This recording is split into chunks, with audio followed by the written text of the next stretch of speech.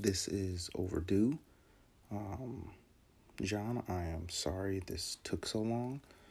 I just, not gonna front, man. I've been going through it. I've had some ups and downs in this last week. So I'm gonna do the best I can to get through this without aggressively, angrily crying on this recording. So here we go.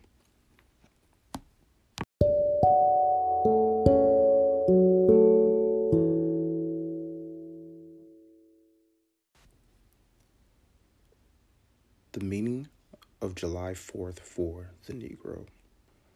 Fellow citizens, I am not wanting in respect for the fathers of this republic. The signers of the Declaration of Independence were brave men.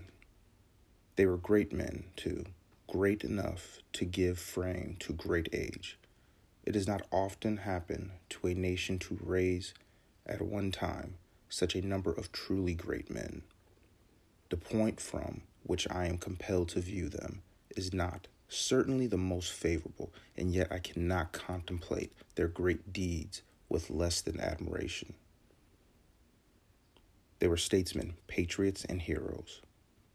And for the good they did and the principles they contended for, I will unite with you to honor their memory. Fellow citizens, pardon me, allow me to ask, why am I called upon to speak here today? What have I, or those I represent, to do with your national independence? Are the great principles of political freedom, of natural justice embodied in that Declaration of Independence extended to us? And am I, therefore, called upon to bring our humble offerings to the national altar and to confess the benefits and express devout gratitude for the blessings resulting from your independence to us? Would to God, both for your sakes and ours, that an affirmative answer could be truthfully returned to these questions. Then would my task be light and my burden easy and delightful. For who is there so cold that a nation's sympathy could not warm him? Why so abrupt indeed to the claims of gratitude that would not thankfully acknowledge such priceless benefits? Who so toiled, selfish, and would not give his voice to swell the hallelujahs of nation's jubilee, which the chains of servitude had been torn from his limbs? I am not that man. In a case like that, the dumb might eloquently speak, and the lame man leap as an hart. But such is not the state of this case.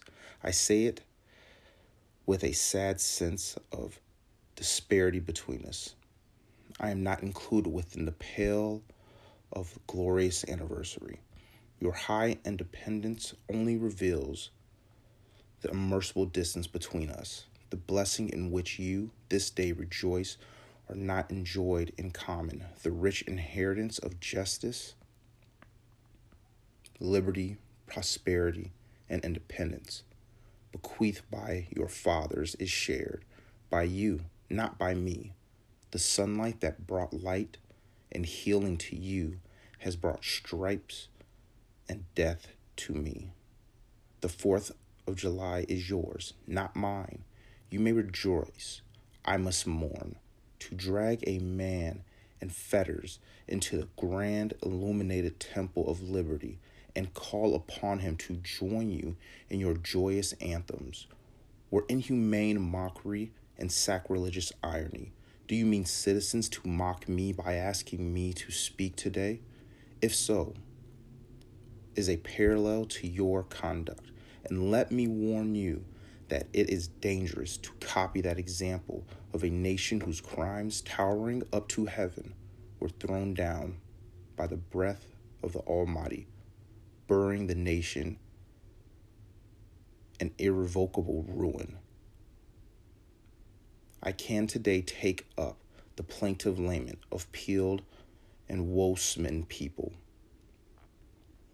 By the rivers of Babylon we sat down. Yea, we weep when we remembered Zion. We hanged our harps upon the willows in the midst thereof.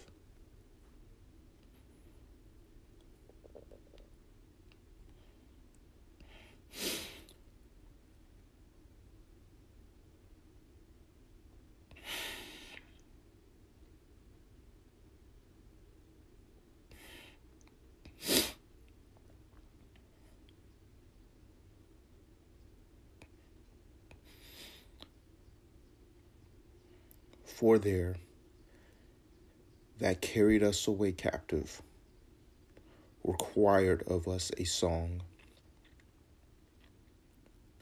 and they who wasted us required us mirth, saying, sing us one of the songs of Zion. How can we sing the Lord's song in a strange land?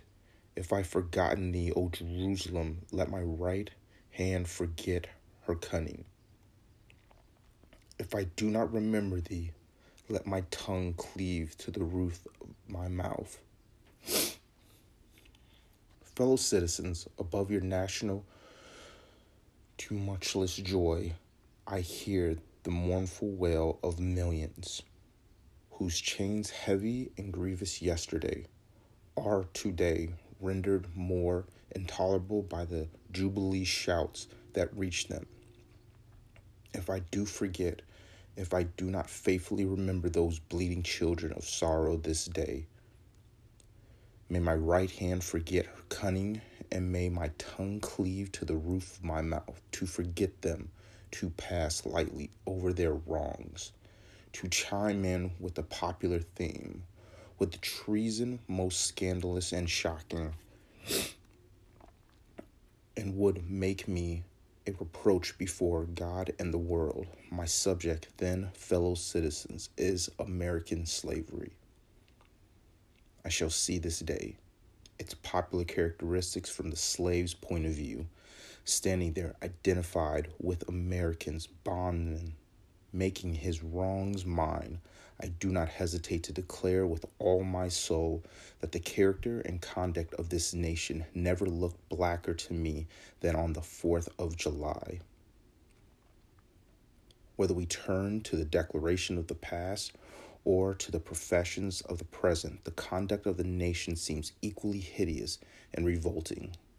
America is false to the past, false to the present, and solemnly binds herself to the false to the future. Standing with God and the crushed and bleeding slave on the occasions, I will, in the name of humanity, which is outraged, in the name of liberty, which is fettered, in the name of the Constitution of the Bible, which are disregarded and trampled upon, dare to call in question and to denounce with all the emphasis I can command everything that serves to perpetuate slavery, the great sin and shame of America. I will not equivocate. I will not excuse.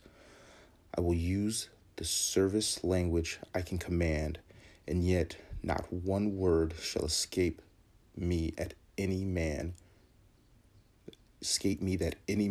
whose judgment is not blinded by prejudice, or who is not heart slave holder, shall not confess to be right and just.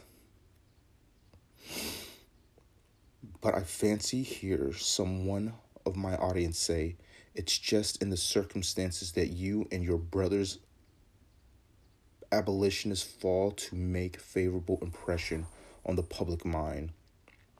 Would you argue more and denounce less? Would you persuade more and rebuke less? Your cause would be much more likely to succeed. But I submit, where all is plain, there is nothing to be argued. What point in the anti-slavery creed would you have me argue? On what branch of the subject do the people of this country need a light? Must I undertake to prove that the slave is a man. The point is conceded already. Nobody doubts it. The slaveholders themselves acknowledge it, and the enactment of the laws for their government. They acknowledge it when they punish disobedience on the part of the slave. There are 72 crimes in the state of Virginia which, if committed by a black man, no matter how ignorant he be, subject him to the punishment of death, while only 2 of the same crimes will subject a white man to the like punishment. What is this but the acknowledgement that the slave is a moral, intellectual, and responsible being? The manhood of the slaves is conceded. It is admitted in the fact that the Southern statute books are covered with the enactments forbidding, under severe fines and penalties, the teaching of the slaves to read or to write. When you can point to any such laws in reference to the beast of the field, then I may consent to argue the manhood of the slave. When the dogs in your streets, when the fowls of the air, when the cattle of your hills, when the fish of the sea, and when the reptiles that crawl shall be unable to distinguish the slave from a brute, then I will argue with you that the slave is a man. For the present, it is enough to affirm the equal manhood of the Negro race. It is not astonishing that, while we are ploughing, planting, and reaping, using all kinds of mechanical tools, erecting houses, constructing bridges, building ships, working in the metals of brass, iron, copper, silver, and gold, that while we are reading, writing, and ciphering, acting as clerks, merchants, and secretaries, having among us lawyers, doctors, ministers, poets, authors, editors, orators, and teachers, that while we are engaged in all manner of enterprise, common to other men, digging gold in California, capturing the whale in the Pacific, feeding sheep and cattle on the hillside, living, moving, acting, thinking, planning, living in families as husbands, wives, and children, and above all, confessing and worshiping the Christian's God, and looking hopefully for the life of immortality beyond the grave, we are called upon to prove that we are men. Would you have me argue that man is entitled to liberty? That he is the rightful owner of his own body? You have already declared it. Must I argue the wrongfulness of slavery? Is that a question for the Republicans?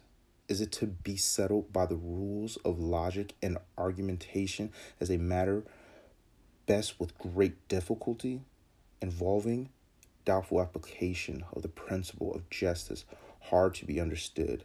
How should I look today in the presence of Americans dividing and subdividing in a discourse to show that men have a natural right to freedom, speaking of it relatively and positively, negatively and affirmatively? To do so would be to make myself ridiculous and to offer an insult to your understanding. This is not a man beneath the canopy of heaven that does not know that slavery is wrong for him. What? Am I to argue that it's wrong to make men brutes, to rob them of their liberty, to work them without wages, to keep them ignorant of their relations to their fellow men, to beat them with sticks, to flay their flesh with the lash, to load their limbs with irons, to hunt them with dogs, to sell them at auction, to surrender their families, to knock out their teeth, to burn their flesh, to starve them into obedience and submission, to their masters. Must I argue that a system thus marked with blood and stained with pollution is wrong? No, I will not. I have better employment of my time and strength than such arguments would imply. What then remains to be argued? Is it that slavery is not divine, that God did not establish it, that our doctors or divinity are mistaken? This is blasphemy, and the thought that which is inhumane cannot be divine. Who can reason on such a proposition? That they can, may, I cannot. The time for such argument is past. At a time like this, scorching irony, not convincing argument, is needed. Oh, had I the ability and could reach the nation's ear, I would today pour out a fiery stream of biting ridicule, blasting reproach, withering sarcasm, and stern rebuke. For it is not light that is needed, but fire. It is not the gentle shower, but thunder. We need the storm, the whirlwind, and the earthquake. The feeling of the nation must be quickened. Consciousness of the nation must be roused. The propriety of the nation must be startled. The hypocrisy of the nation must be exposed, and its crimes against God and man must be proclaimed and denounced. What to the American slave is your 4th of July? I answer, a day that reveals to him more than all other days in the year the gross injustice and cruelty to which he is the constant victim. To him, your celebration is a sham. Your boasted liberty, an unholy license. Your national greatness, swelling vanity. Your sounds of rejoicing are empty and heartless. Your denunciation of tyrants, brass-fronted impudence, your shouts of liberty and equality, hollow mockery, your prayers and hymns, your sermons and thanksgivings, with all your religious parade and solemnity are to him mere bombast, fraud, deception, empty, and hypocrisy, a thin veil to cover the crimes which could disgrace a nation of savages.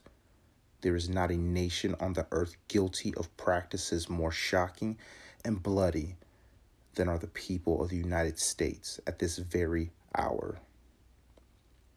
Go where you may, search where you will, roam through all the monarchies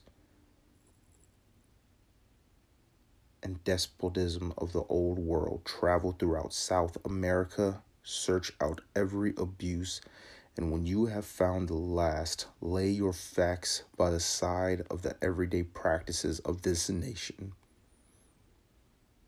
And you will say with me that for revolting barbarity and shameless hypocrisy, America reigns without rival. Allow me to say in conclusion, notwithstanding the dark picture I have this day presented of the state of the nation, I do not despair of this country. There are forces in operation which must inevitably work the downfall of slavery. The arm of the Lord is not shortened, and the doom of slavery is certain. I therefore leave off where I began, with hope, while drawing encouragement from the Declaration of Independence, the great principles it contains, and the genius of American institutions.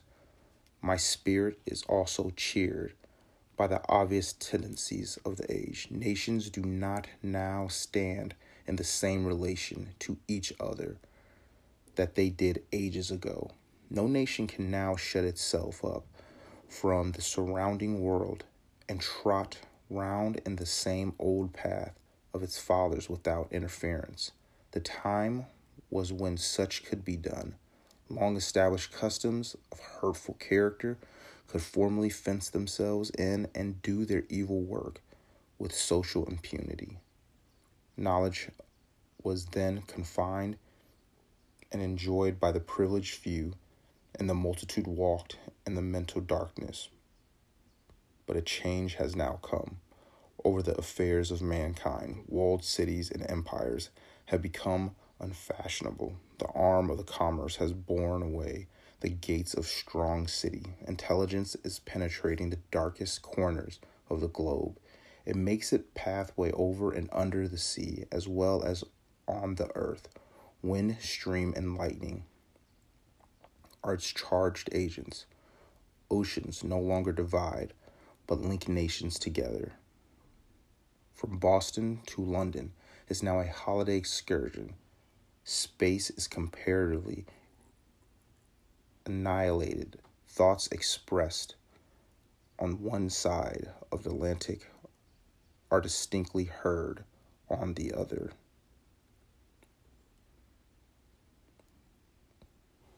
The far-off and most fabulous Pacific rose in grandeur at our feet. The celestial empire, the mystery of ages, is being solved.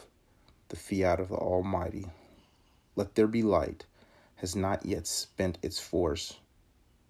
No abuse, no outrage, whether in taste, sport, or avarice, can now hide itself from the all-pervading light. The iron shoe, the crippled foot of China must be seen in contrast with nature. Africa must rise and put on her yet unwoven garment. Ethiopia shall stretch out her hand unto Od. In the fervent aspirations of William Lloyd Garrison, I say, and let every heart join in saying it, God speed the year of Jubilee. The wide world over, when from the galling chains set free, the oppressed shall vilely bend the knee and wear the yoke of tyranny. Like brutes no more, that year will come and freedom reign. To man his plundered rights again restore. God speed the day when human blood shall cease to flow, and every clime be understood, the claims of human brotherhood, and each return for evil good, not blow for blow. That day will come, all feuds to end, and change into faithful friend each foe. God speed the hour, the glorious hour, when none on earth shall exercise a lordly power, nor in a tyrant's presence cower, but to all manhood's stature tower, by equal birth. That hour will come to each, to all, and from his prison house to thrall go forth.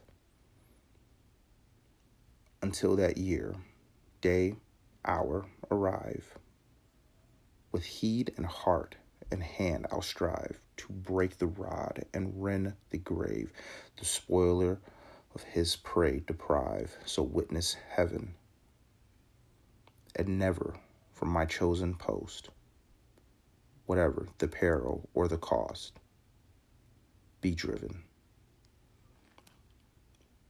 This is the life and writings of Frederick Douglass, Volume 2. It's pre-Civil War, decade of 1850 to 1860.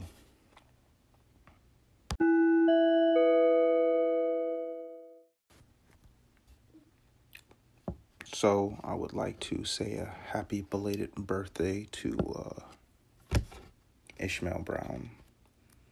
Yesterday was, rather rough. I imagine for his family, for Flo. Selfishly, I had to exclude myself from a lot of stuff in the moment I came out of my I don't know what you call it, depression, whatever it can be described as, came from that. Sometimes can be described as a peaceful place of solitude, and then other times it's a mental chamber of torture. Reading this was actually very difficult for me. I mean, not only were there words that I didn't understand at first, but the most difficult part is I could feel the passion in the words. I can catch the vibe. I can feel the energy. And it hurt to get through it.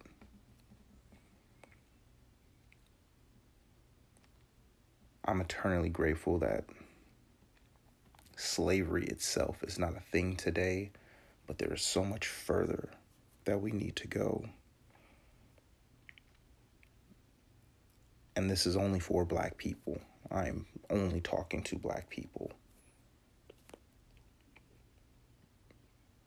As of lately, I've been dealing with people that I look up to at one point in time, and general reverence and excitement, and even can call them friends, only to see that their racism has strengthened. And it's disappointing. It's depressing. It's downright enraging. Like I'm angry.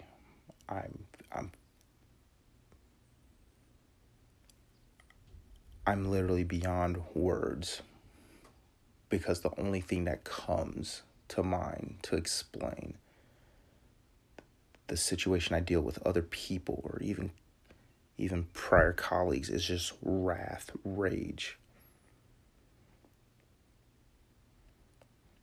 I miss my friend Ishmael. He would have been 41 yesterday.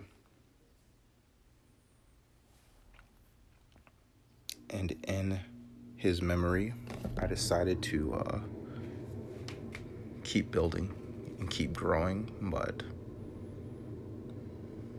none of that is easy. And selfishly, I had to get myself together to even get to this point. To keep a commitment to a friend and read what Frederick Douglass has wrote that unfortunately has too many parallels to today.